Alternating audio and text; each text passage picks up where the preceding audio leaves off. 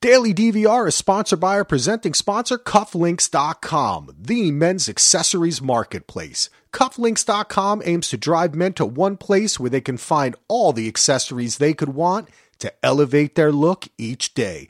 Go to cufflinks.com/DVR today. Use code DVR20 and save 20% off your order. No minimum.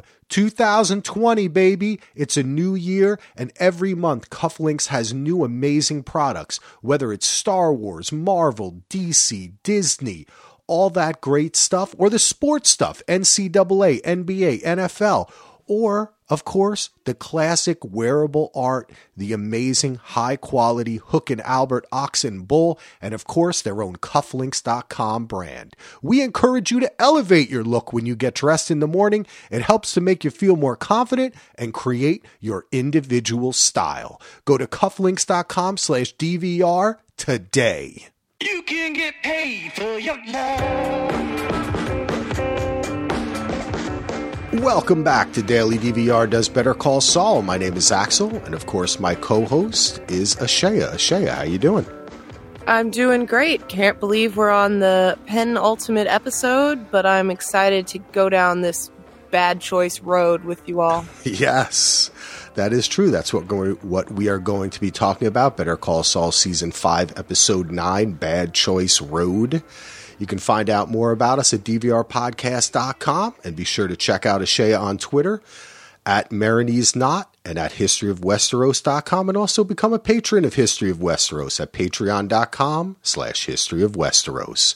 Well, this episode, last week we had Vince Gilligan directing, and this week it's Thomas Schnauz, I think that's how you pronounce it, who directed and wrote this episode, and he is, I believe he's a co-showrunner and co-creator of the show.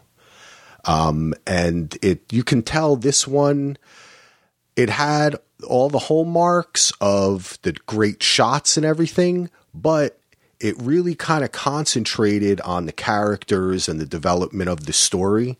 We start out with this fantastic split screen, and it just feels so much like Better Call Saul, of course it is, but Breaking Bad.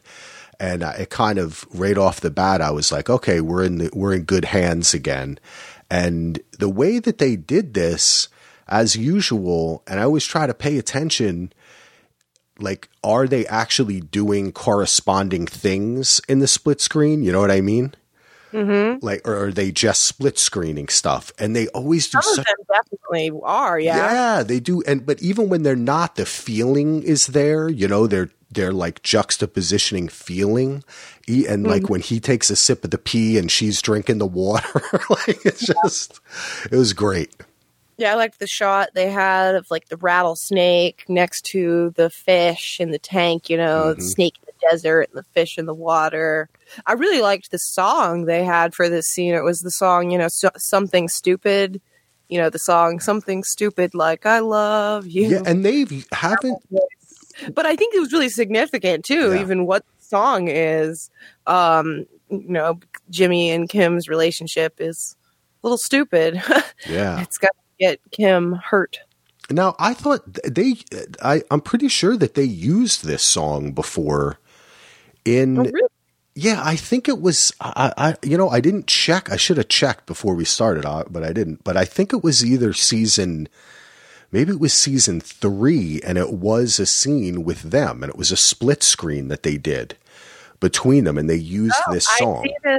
Yes, you're exactly right. It was in season 4. The episode title was even Something Stupid. Okay, cool. So yes, great memory there. And yeah, it was, had the split screen in it as well. It was the split screen that was spanning 8 months. Yes, that's right. That was when they jumped ahead. Yeah. Okay, cool. Oh, this is really interesting, actually, in the wiki description for the scene. It says, Jimmy and Kim are shown to be drifting further apart even as they continue to live together. And see here, right, we see even as they're, far apart, they're drifting together. Yeah. Like closer together. Yeah. And that was kind of a theme of this episode, wasn't it? Like, it's crazy that the whole time we've been watching them together, they're so like not no PDA. We don't see them make out, and their relationship at times seems so businesslike. And then it's not until everything is going to total shit that they really are coming together, and you can just see it in every scene they're together in this episode, that they really just love each other. Like the tenderness is there, the vulnerability. It's really beautiful, but it's in the face of both of them making horrible decisions. Yes. And I feel like I say this so often, but I just have to give it up to Rhea Seehorn for her acting, that her sobbing and relief, her waiting for Jimmy to say, I'm okay. Just, she does so much, man. Whew. Yeah, it was something else, because that's a kind of vulnerability. And when I think about what happens later in the episode, specifically her quitting her job, I think about this scene. And it also made me think about when Jimmy kind of relates to her too, about what Mike said to him in the desert, like, why are you here? You know?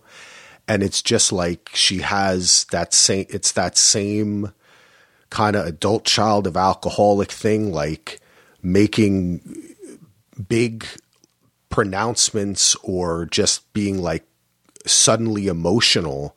And she just realizes in the time that he's gone and everything that's going on, how much, like, I mean, really think about it. If she doesn't have him, what else does she have? Yeah. Like, that's her whole life. Job, yeah. A cold and sterile job that she doesn't enjoy that much. I know she gets some satisfaction out of it. Yeah.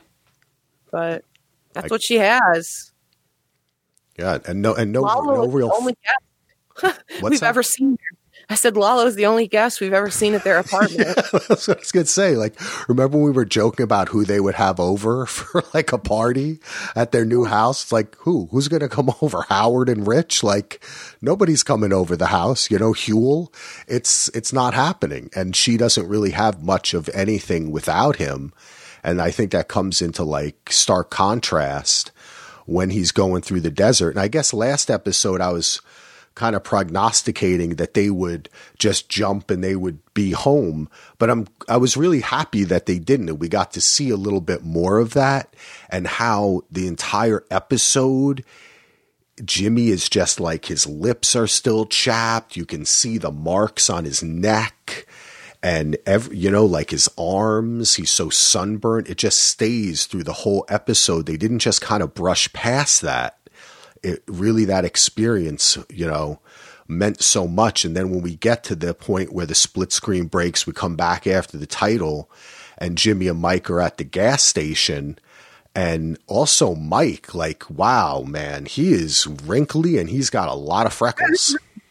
Yeah, he sure does. I really am looking forward to when the series itself ends, going right into Breaking Bad, because it'll be so weird to see them looking young. Yeah. Relatively younger. And yeah, he's one that you can definitely tell a difference. Yeah, it was pretty shocking. It was pretty shocking. And I mean, I was even thinking about that. Not just the character, but like the actor. That's a lot. I mean, it's hot out there. That's a lot. And they shoot very sparse. They don't shoot like with so many crew members and huge tents everywhere and everything. Like they're out there in the desert, you know? Yeah, I was actually thinking that too when I saw him sitting there. I was like, man, that's rough. How old is he again? I was contemplating. Yep. His health. And they get picked up, and Jimmy kind of is just, I guess he just wants to kind of get out of there or get dropped off or get to the courthouse. And Mike is like, we got to get our story straight. And it's kind of like, in a way, I feel like Jimmy is learning from Mike.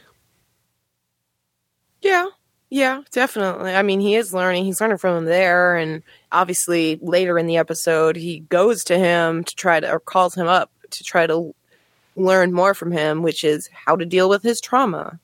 Yeah.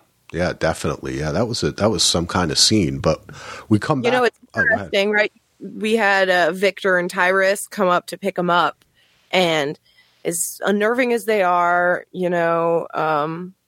Mike tells them what happened. They figure out that they need to go clean everything up, but they didn't think to get the car. Mike doesn't tell them. It was just a total oversight that almost got him killed. But that was Mike's fault. He didn't tell them. I had not thought about that. I think. Yeah, I had not thought about that at all, because he does kind of go over everything, like the other cars all the way. But because the other car that he's referencing is the car that was following them. Yeah. Yeah, he doesn't. And Mike would know that there were bullet holes. Yeah, it just was an oversight on his part, I think. And it is. Jimmy is off his game. Like, how can you not wander the desert for 36 hours and not be perfectly lucid minded? Yeah, that's true. That is totally true.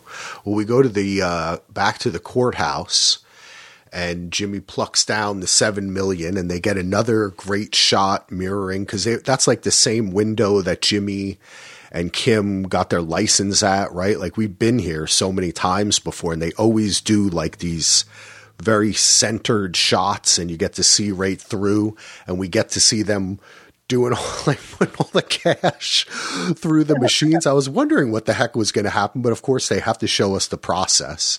And then this made me think for a second that this was going to be something that was part of the episode.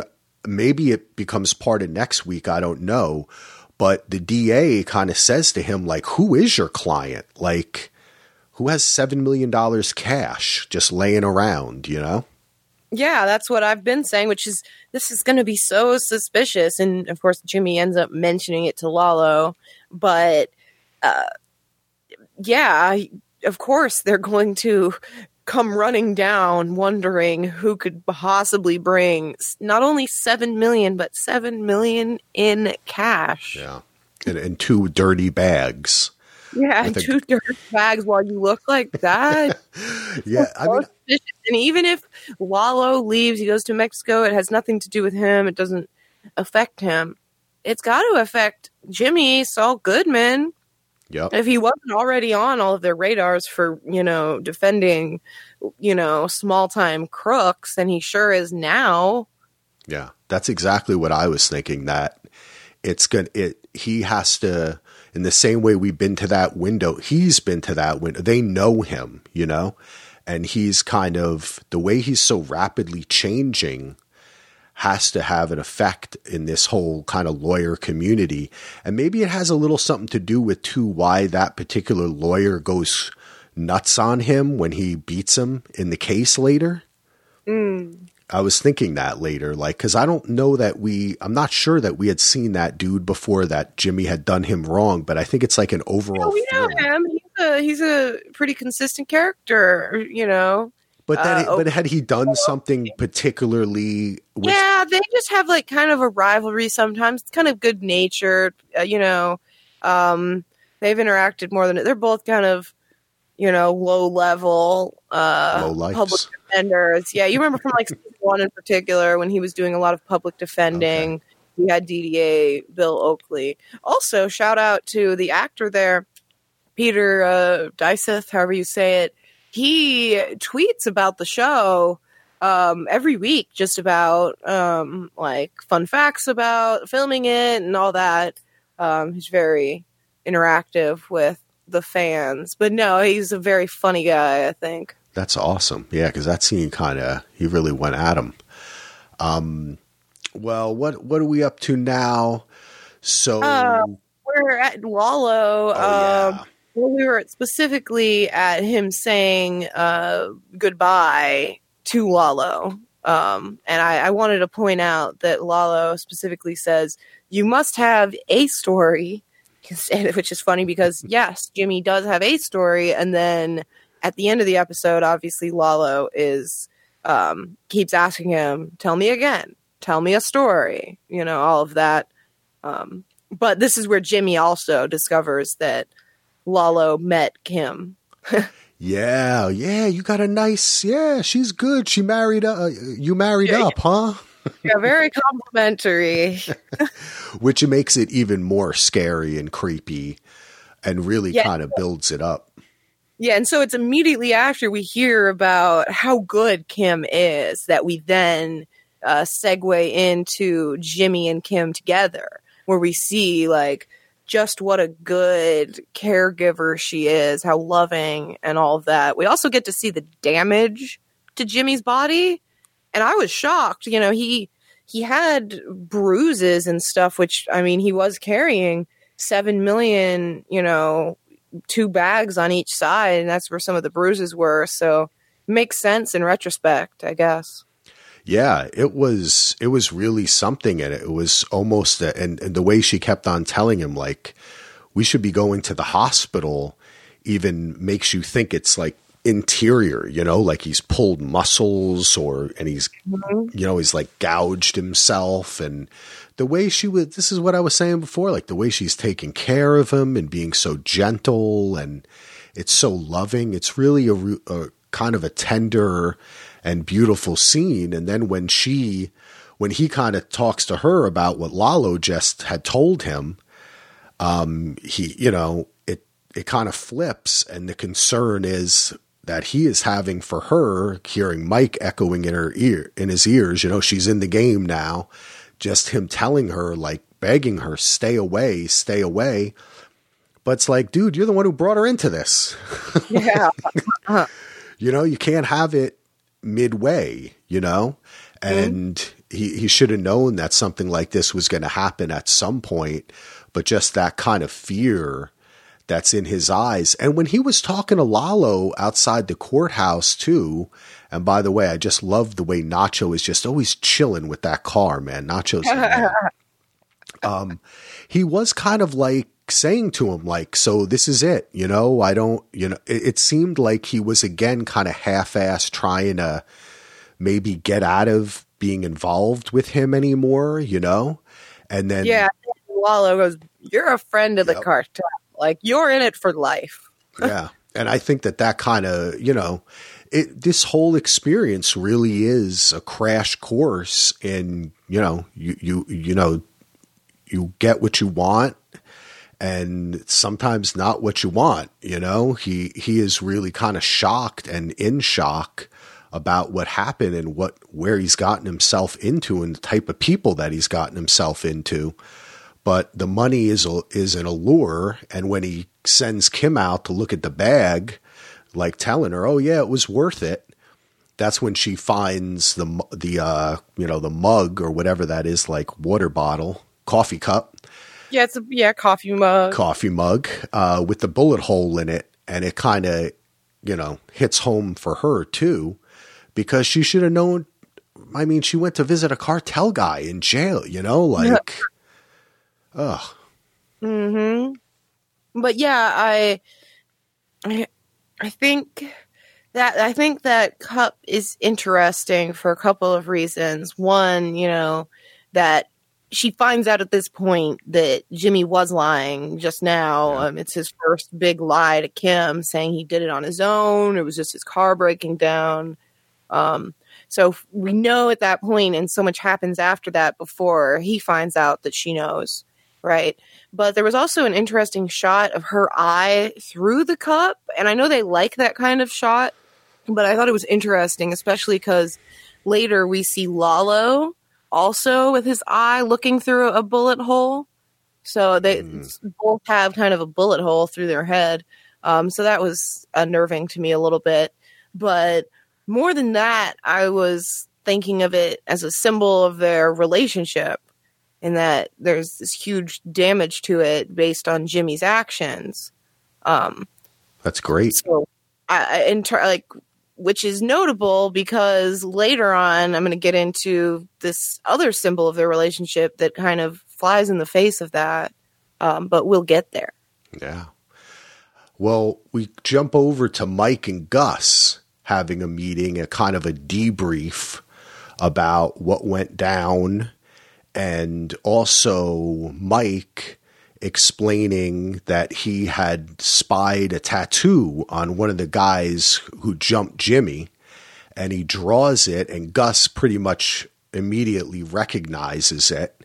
And I like the way that Gus says, Mike says, "I'm not an expert," but he always says that, right? Like he's always kind of like, he's going to tell you knowledge, and he's almost always right, but he's always kind of like, "I'm not an expert."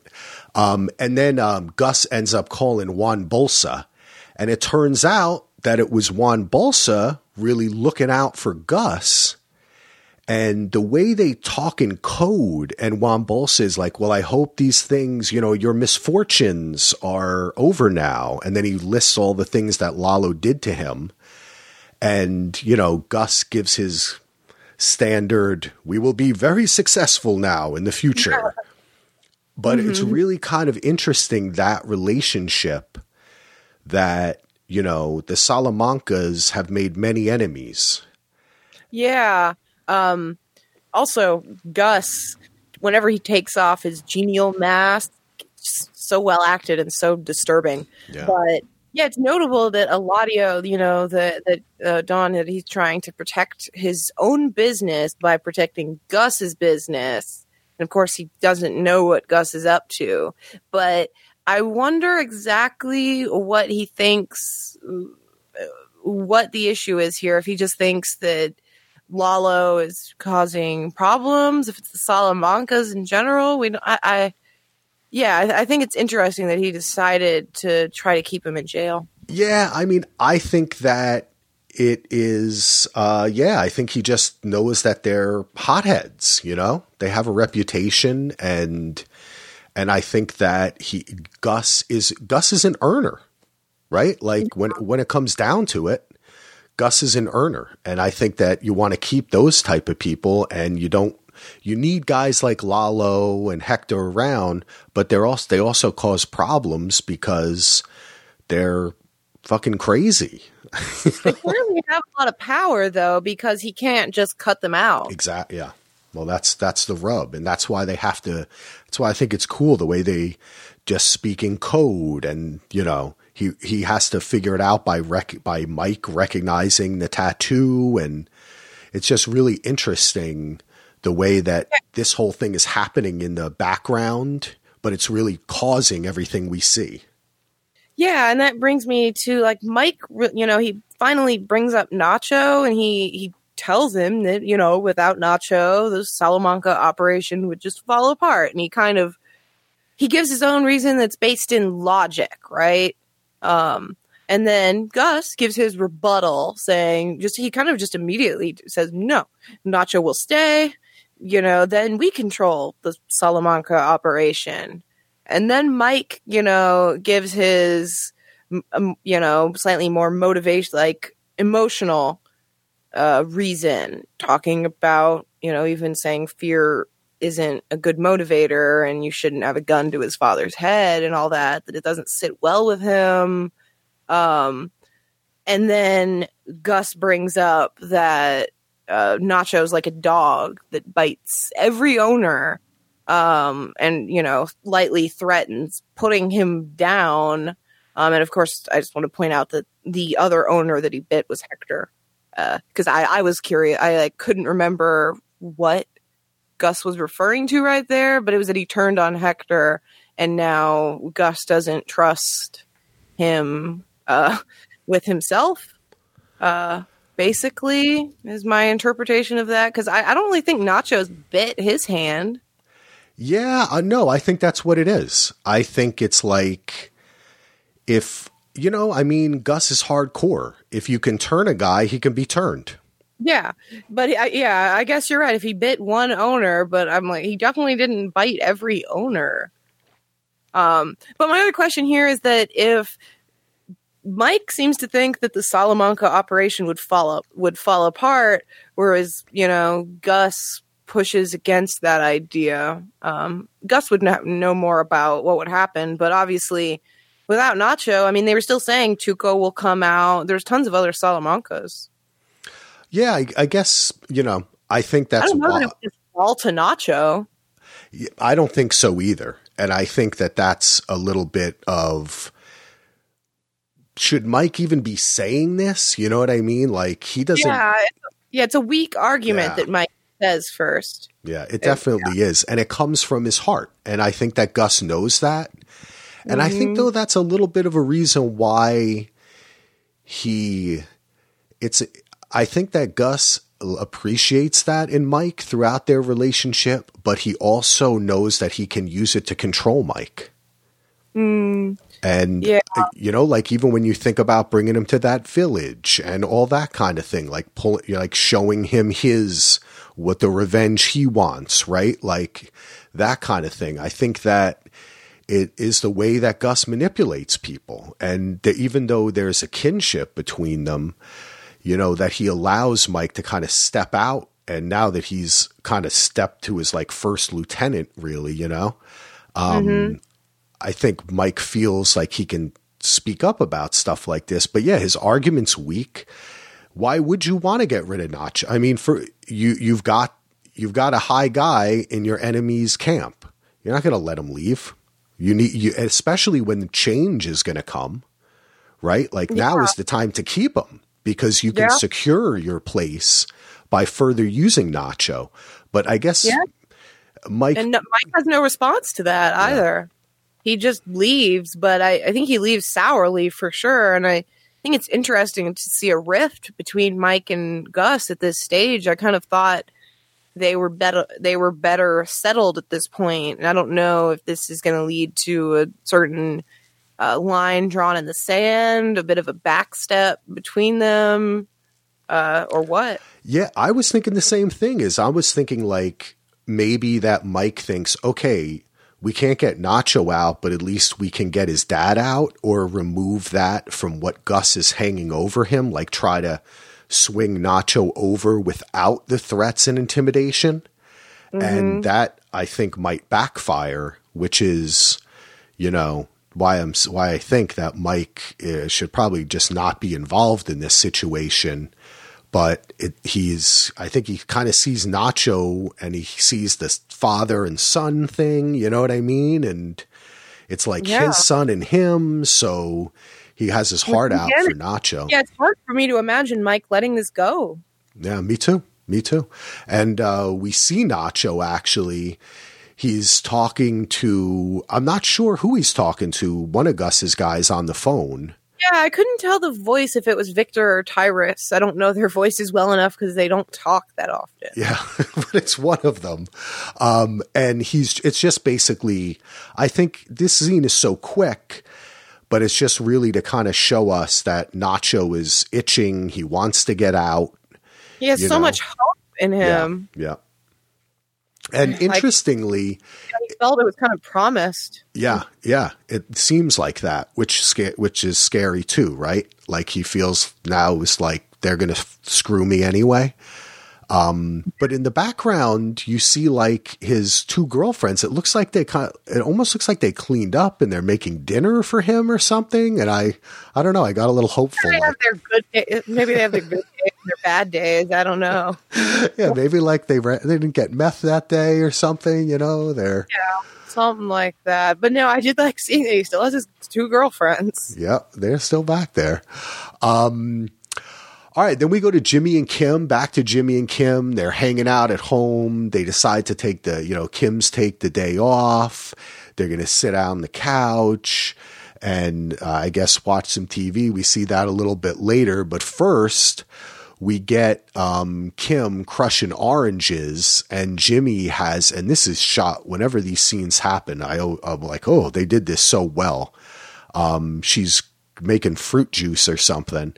And he just is getting PTSD kind of flashbacks to what I feel is like when that bullet went through the guy next to him. And you could kind of hear it, you know, like that's what the orange. Really see the blood. Yeah. I mean, there was a few times where he really saw the splatter. Yes. Oh, yeah. And of course, that looked like when the guy's brains got blown on him. Too. This was done really well, but I wanted to you were bringing up earlier about the symbolism of Kim looking through the bullet hole. And then here's the symbolism of traditionally like oranges. This is like the Godfather. The oranges are kind of like a symbol of death. And I hope that it's not. I read a couple articles about this episode where people were making note of that as well. I mean, it can be a symbol of death and symbolize the death that has already happened. That's interesting. Which was at that big altercation. Yeah, I like that. You're right. That's great. Okay, I'm going to go with that. So they kind of even like that cell phone when it vibrates, how much it scares him. Yeah, when he gets the call. Yep. Yeah, that's there. I can't believe he's not just sleeping and sleeping. He wakes up early enough for Kim to have called in sick and to be able to go back into work later. Yeah. Well, the both of them just are like high energy people. Yeah, that's true. They just they get up early. They're working, but I like this. Probably true of most lawyers. You're right. You have to have that active mind. I like this scene though, when they're kind of like just hanging out on the couch together and you feel like, oh, this is going to be nice. But of course he gets the call. He's got to go into the courthouse, and Kim decides to go into work as well. So they're just like back to business. And she goes in and she's, says hi. She's dictating a letter. But as she's doing it, she keeps on like looking at a picture behind her, and it's of the pro bono account, and just kind of stumbling. It's such great acting, the way she just is like thinking while you can tell while she's dictating she's thinking about that, but also something else. And then she just gets up, walks into Rich's office. We don't hear the audio, but we see him kind of look a little bit distressed. And the next thing you know, she's given her keys to her secretary, and she quit. Yeah, her assistant was so confused by that abrupt departure. I mean, it was so abrupt. Kim had to get a cab to take her home because she left the company car. I was just like, I mean, I kind of felt I could feel it when she was talking to Rich, and then I knew I'm just saying to myself, like, she quit. Like, I couldn't believe it. And then she verbalizes it. I was shocked. Yeah, I called it, and Aziz could testify. When she looks over at her pro bono work at that picture, I was like, she's going to quit. She's done. And there it was. Also, when I rewatched it, I watched it with subtitles. And with the subtitles, you can read a tiny bit of Kim and Rich's muffled conversation. Where she's like, I'm sorry for not tendering my resignation earlier. You get a little glimpse at it, but if you're watching it on regular TV, like I was, you wouldn't have seen that. So I really appreciated the muffled conversation and the body language of it all, and how much that communicated with how, taken aback he was, but not angry. Because otherwise you might have been like, well, did she tell him the truth about the con? Could have been another theory. But the big notable thing, this brings me to what I teased earlier, was that Kim grabs that Zafiro Anejo bottle topper, that like weird pineapple looking thing from the desk, Yeah. And that's from her con, the Victor Giselle con. That's the topper that they get, right? During that drinking scene, where they get all their drinks bought for them and all of that. And that to me is a huge clue about her path, that she's embracing this side of things, this Jimmy Con lifestyle. Which is interesting because, again, we saw the bullet hole in the other symbol of their relationship, the symbol of their law-abiding, good side, basically, ruined. And then we see the continuance of the symbol of their con person lifestyle. That's great. I think that's perfect, because I think it speaks to why she quit. And I almost feel like it's because she felt like she was keeping up a balance in her life, the pro bono work and then the bank work, right? And now that, and the bank work's like the bad stuff, the money, right? And the pro bono stuff is the good stuff. But now that Jimmy is so entrenched in the bad stuff, it's almost like she's like, I'll just do the good stuff. He can do the bad stuff and I can live off that money. I kind of feel like that's what she decided. Yeah. That I was thinking the similar thing, not in those words, I think you really, hit the nail on the head there, but specifically with her thinking like he's wondering about her plan about money. She's just like, you just made $100K. I think we have a cushion. That like her seeing that they have a cushion now would inspire a big life change. Yeah. And I think it also does play into, again, the kind of adult child of the alcoholic making like crazy choices very quickly, just like broad strokes of behavior. And that's kind of the road that she's embracing at this point. And as we see like later in the episode with the scene with Lalo, she's in, she's no shrinking violet, When Kim decides to do something, she puts that ponytail back and she gets to fucking work. And I think, that's kind of, I think what happened is like, she's just like, why am I still doing this? And then it's just like, I'm going to quit. And then she just does it. And it's kind of nuts too. It was funny. I saw on one of these Facebook groups, somebody put, what was the point? Someone put a post, why did Kim quit? What was the point of the law firm at all? And all these people like kind of laughed, but it made me think, it was like one of those dumb questions that makes you think. And it was kind of like, that's kind of what she thought, I think. She's like, what was the point of all that? I liked, we're jumping ahead of things there. But just to mention it here, I loved Kim's line. She's like, I achieved that. I did that. He's like, but what about all your hard work, blah, blah, blah, your goals? She's like, I did it. Yeah. There's no, like, I got to hold on to this. Yeah. I thought that was crazy. Before we get there, we've got a couple more scenes, 2 more scenes, I guess, to get through. Taking a little break from this show to remind you again of our amazing presenting sponsor, Cufflinks.com. They've been with us for over a year, and we're so proud to have them. So go out and support them. If you're a listener to any of our podcasts, take a moment right now, type in cufflinks.com/DVR into that old web browser, and you will arrive and you will be amazed, happy, surprised at the amazing products that Cufflinks.com has. You might think to yourself, hey, I don't have a formal event coming up. I'm not into cufflinks. But guess what? They have a lot more than that. Actually, I'm wearing a pair of Star Wars socks that they sent me. Cufflinks.com is where it's at. Go to cufflinks.com/DVR today. Yeah, we get to see Hector. Good old Hector. Lalo goes and meets with him at the old folks' home. And man, Lalo, he's such a sweetheart. He loves Hector. He's telling him, we'll get Gus one day, but I got to go back to Mexico. Family's everything. The nurse comes up and he's like, he loves these birthday parties. Like hard to imagine Hector loving anything. I know, that was so funny.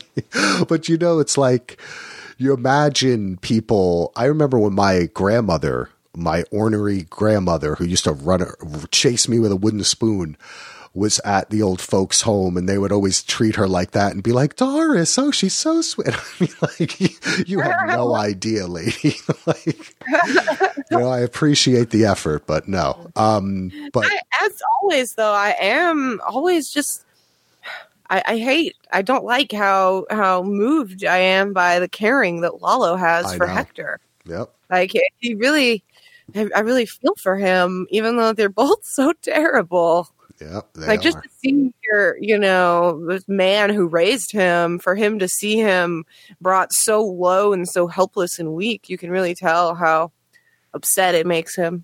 Yeah, and then you think, but then as soon as you see Gus and you think about, you're like, fuck Hector, you know? But then you're kind of like, no, for sure.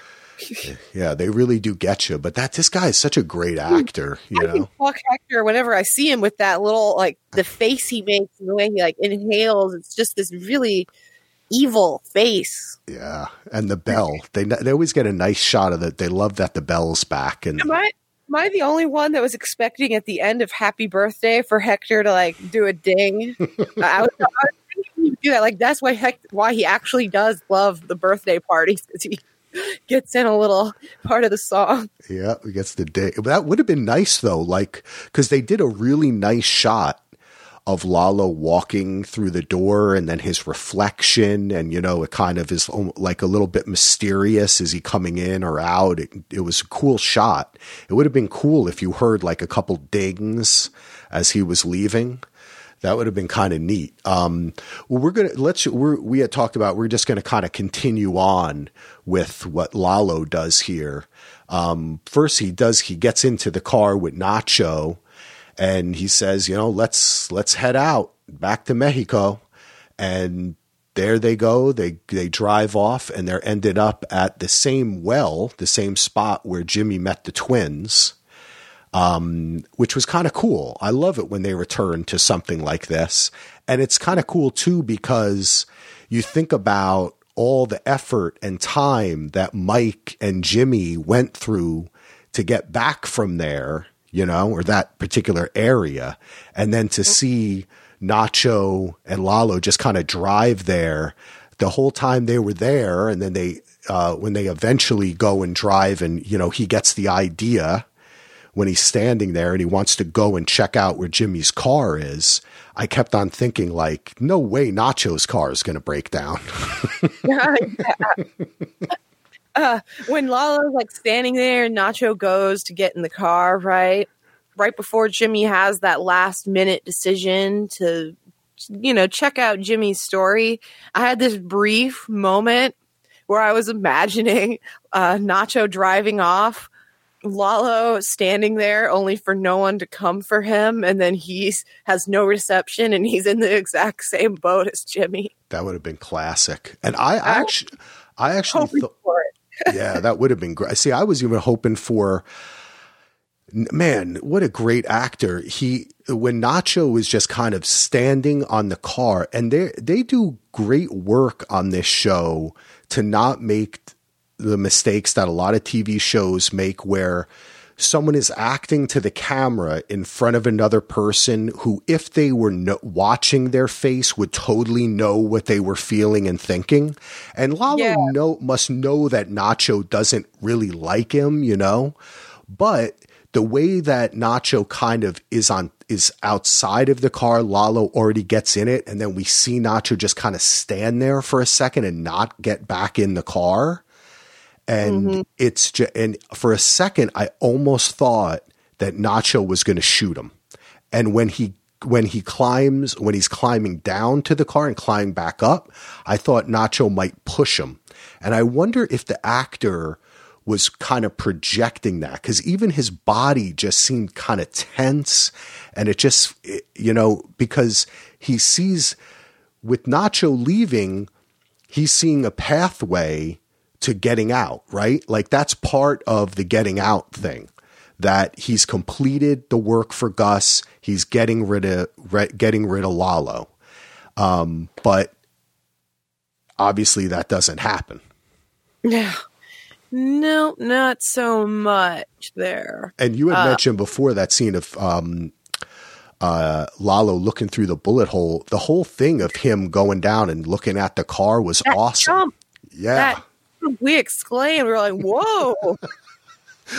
Both of my knees would blow out if I jumped from that height. Jeez, yeah, that was crazy.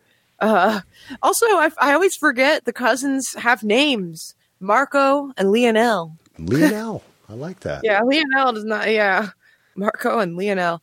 Anyways, I will forget in a day. Yeah. I guarantee.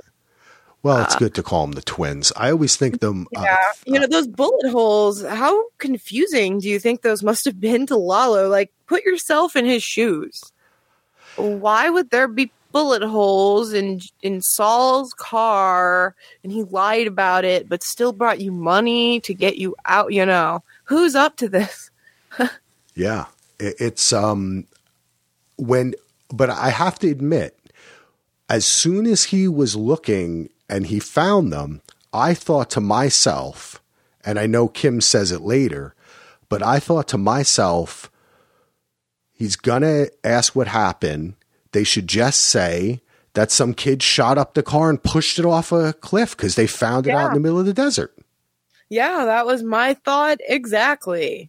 I was like, this is easy to get out of. Yeah, and that's why... He might not believe you, but you have an excuse. Exactly, and it makes total sense.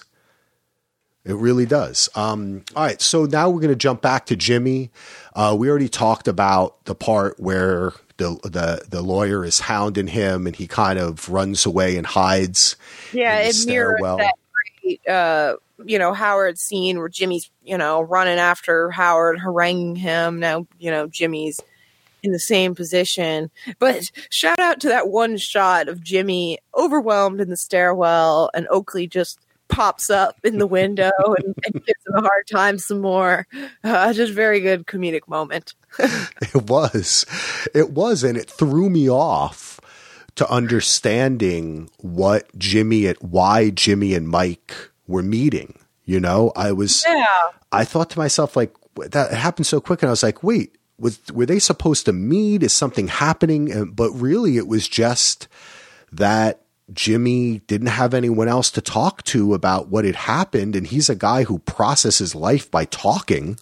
Yeah. He needs to talk about it with someone, and he's lying to Kim about it. So he just basically has this kind of touching conversation with Mike, and, Mike just says to him, one day you just won't think about it. No. That's kind of true. Yeah, although, if bad things keep happening, keep resetting the things you need to not think about. How many traumatic things is Jimmy Saul going to go through before the events of Breaking Bad, even, let alone after? That's true. Yeah, and even when you think about Gene, like when he gets up and he looks in the mirror and he like, there's got to be so much. I'm sure sometimes he's not thinking about everything, but a lot of that time, I don't think he's let it go. Yeah, I don't think so. And I think that it speaks to the bad choice road that Mike took too, right? Yeah, that's the big speech we get here. Very good speech. Yeah, and you just won't think about it, and that's the point, is that if you don't think about it, the next time, guess what? You're going to make the same bad choice. Like, It's going to keep on happening. I mentioned this to you earlier, but on Twitter, I saw a great tweet from @BlazyGardner, who pointed out, and I was really curious about this. I'm glad to get some clarity on it. When Jimmy's standing on the sidewalk after this bad choice road speech, there's two skaters in the background behind him, and it's a little distracting even after that moment. But when you think about it, this moment references the two skaters that he hired to scam Mrs. Kettleman, which is really the defining moment that originally set him down this particular bad choice road, I think. Yeah, that's brilliant. Yeah, so I loved it. And obviously even Jimmy references it later, but this bad choice road speech applies to both Jimmy and Kim here and Nacho. Yeah. Well, like how about everything having to do with the whole series and Breaking Bad? Right? Yeah, that's true. That's true. Not everyone went down a bad choice road. They went down a road no matter what. Yeah. And it was Kim that had originally said to him, you're going to you're asking people to commit crime from, you're leading that. It's an interesting concept because it's like it's almost like a magical power that he has, and it's been said in the past, I think, by his brother and by Howard, like just everything around him. It's kind of like he has an aura that affects other people and makes them make bad decisions too, you know, and here it started off with those skateboarders, and I just think back to that awesome scene of him being the carnival barker and them taking the things and going off, and man, that was awesome. That seems like so long ago. It was just like 6 episodes ago. Right? I also wanted to say in this scene with Mike, another thing I thought was notable is it reminds us that Jimmy doesn't actually know who Mike is working for, and thus who he's working for.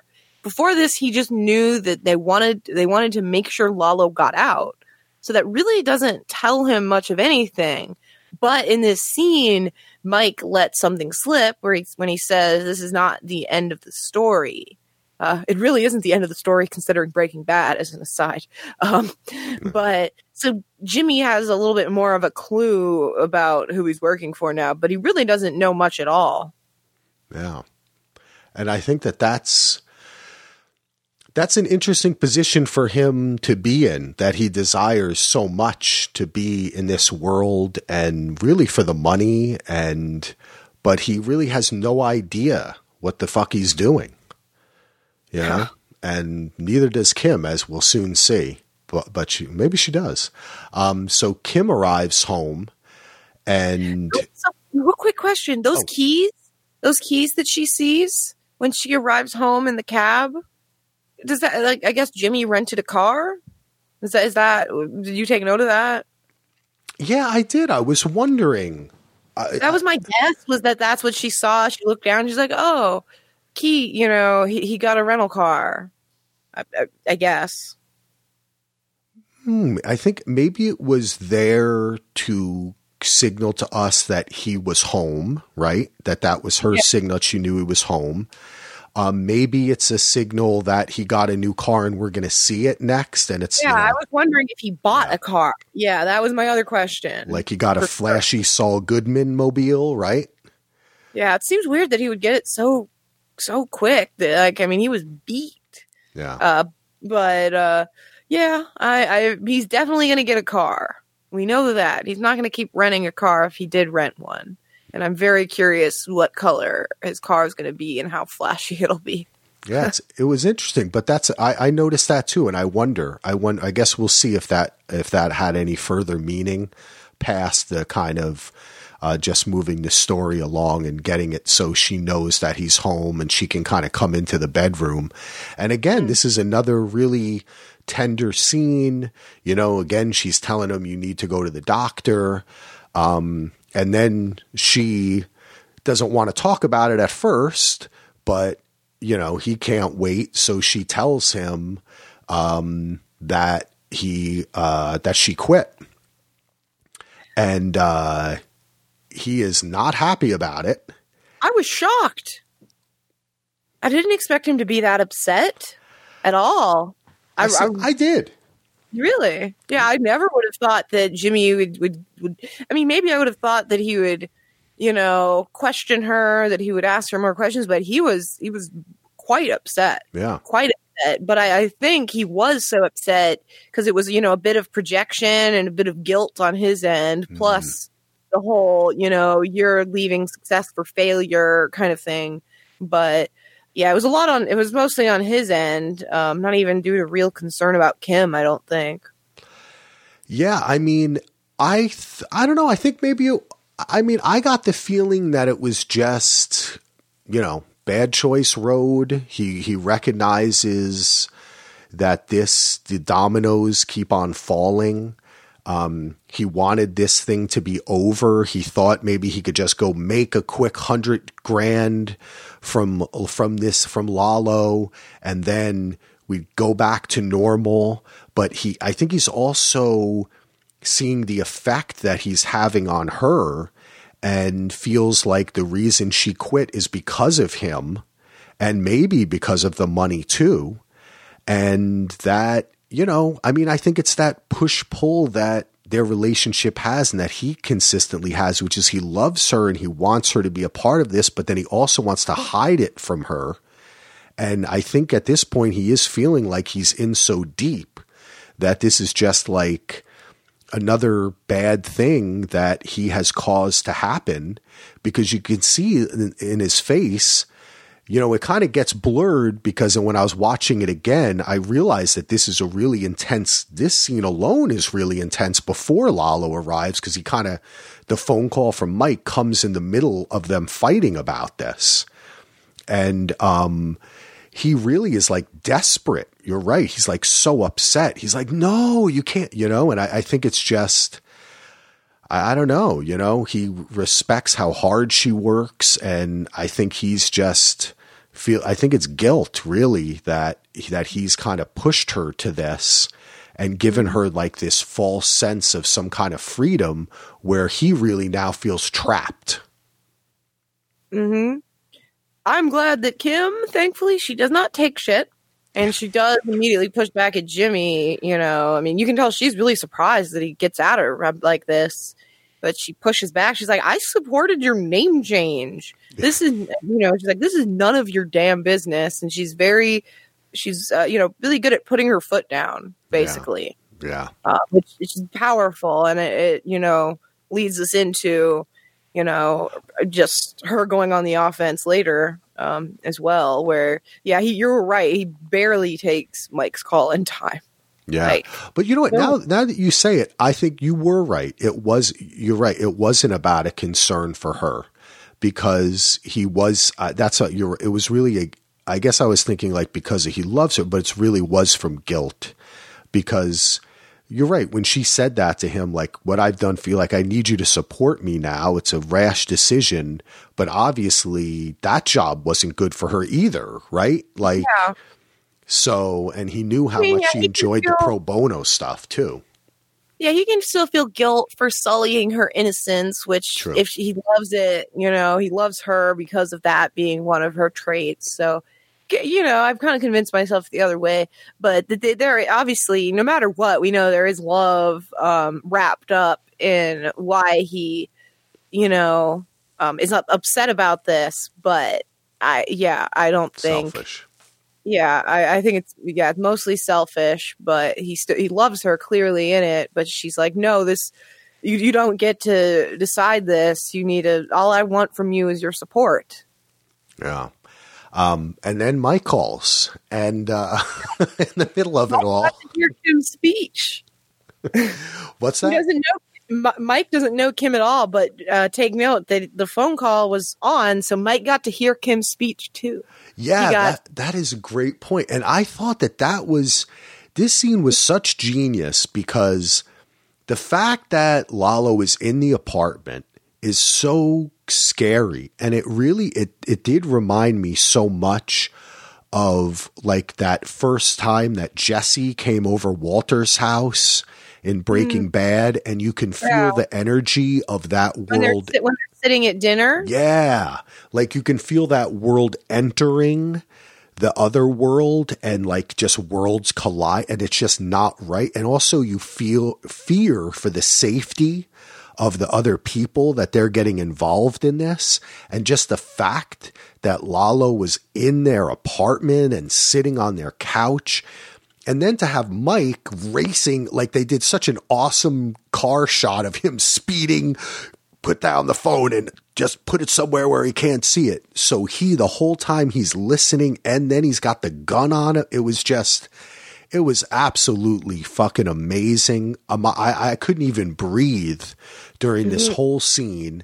I didn't know if Lalo was going to all of a sudden shoot them both, or shoot Kim, or what the hell he was going to do, or Mike was going to take him out and miss, or it was just, man, it was just something else. And the way he keeps on tapping on the fish tank. Yeah. The fear he can command with just 3 words. Tell me again. Yeah. That was and great. Yeah, I mean, Jimmy and Kim end up right in the crosshairs, literally, of the gun, of Mike's gun, you know, really symbolizing that they are in the game. They're right smack dab in the middle of it all, right? But obviously Kim's the MVP pretty much always, but especially in this episode, because Jimmy was so close to crumbling. Like, he would have crumbled without Kim there, who is able to lie so convincingly, despite that she knows it's a lie. Like, she knows it's a lie, but she still can bluster up this self-righteous anger, you know. I feel like her strategy is always she goes on the offense, right? Yep. In her arguments, she just shuts people down. She just gets herself worked up, and it works. Like, Lalo leaves without a word to them. Yeah. And I want to point out that she's 5-0. She's shut down Jimmy, Chuck, Howard, Kevin Wachtel, and Lalo.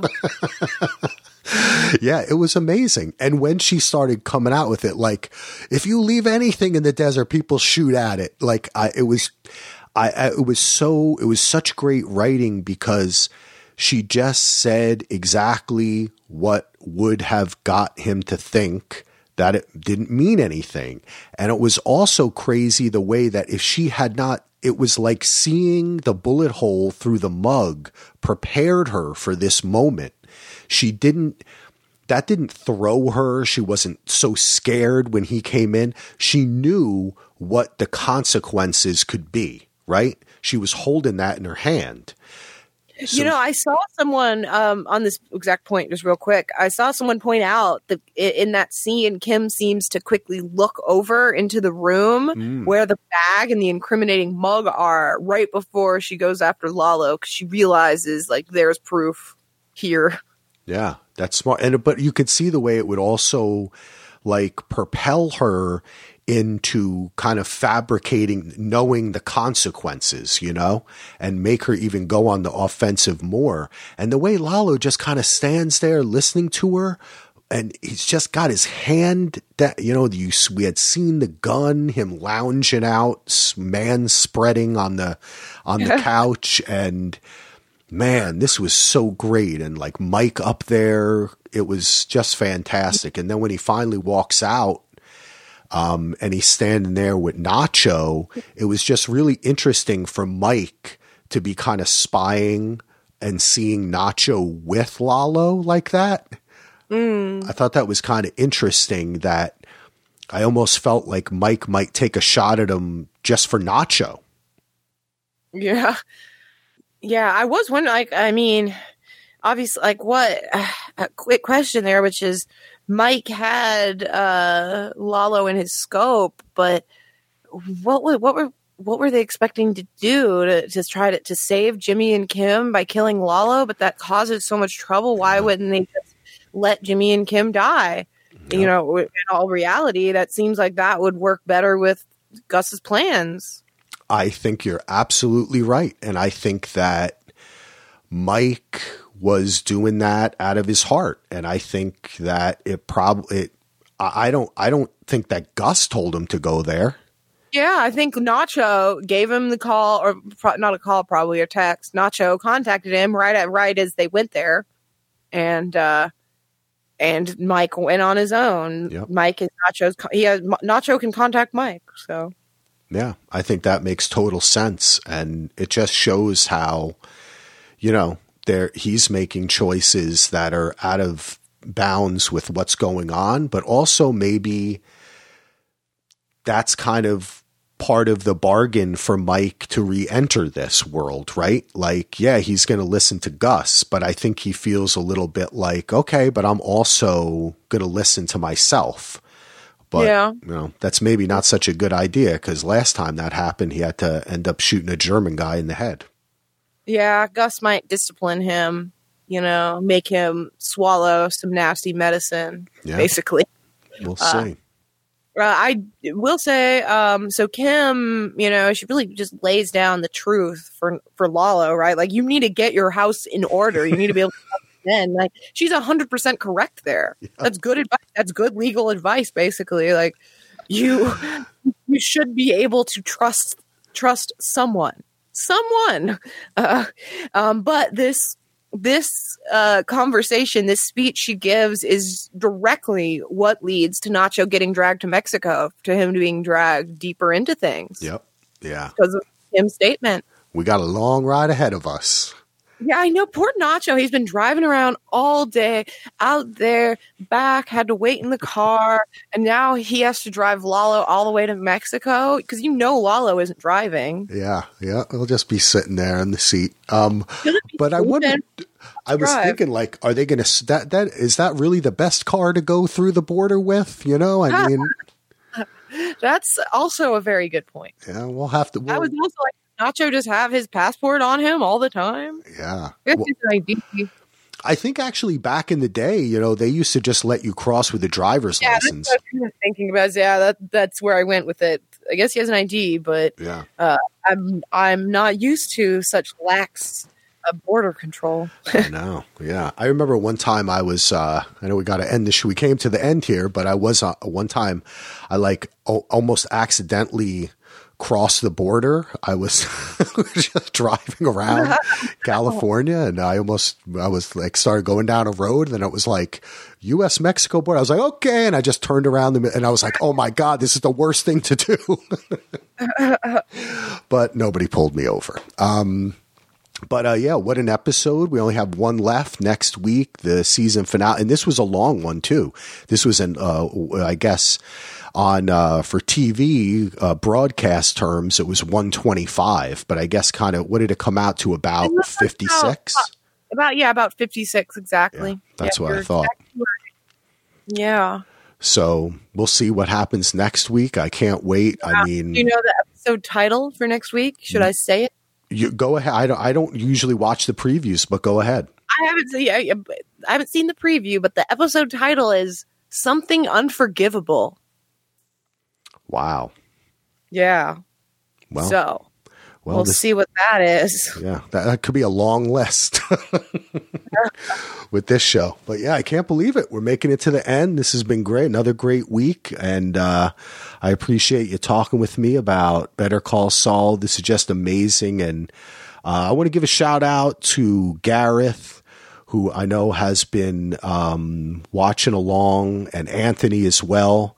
They reached out and were complimenting the show and the podcast, and it's just so many beautiful shots in this episode. I just think about this whole season.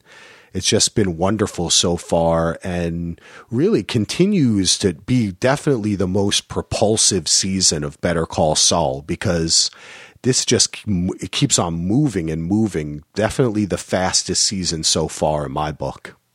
Yeah, I agree. Yeah, and we'll see next week. I'm sure it will not slow down. So thanks everyone for listening. Do you have any final words? No, I'm good. All right. Well, take care, everyone out there. I hope everyone's feeling healthy and staying safe. We'll be back next week for the finale. Peace out.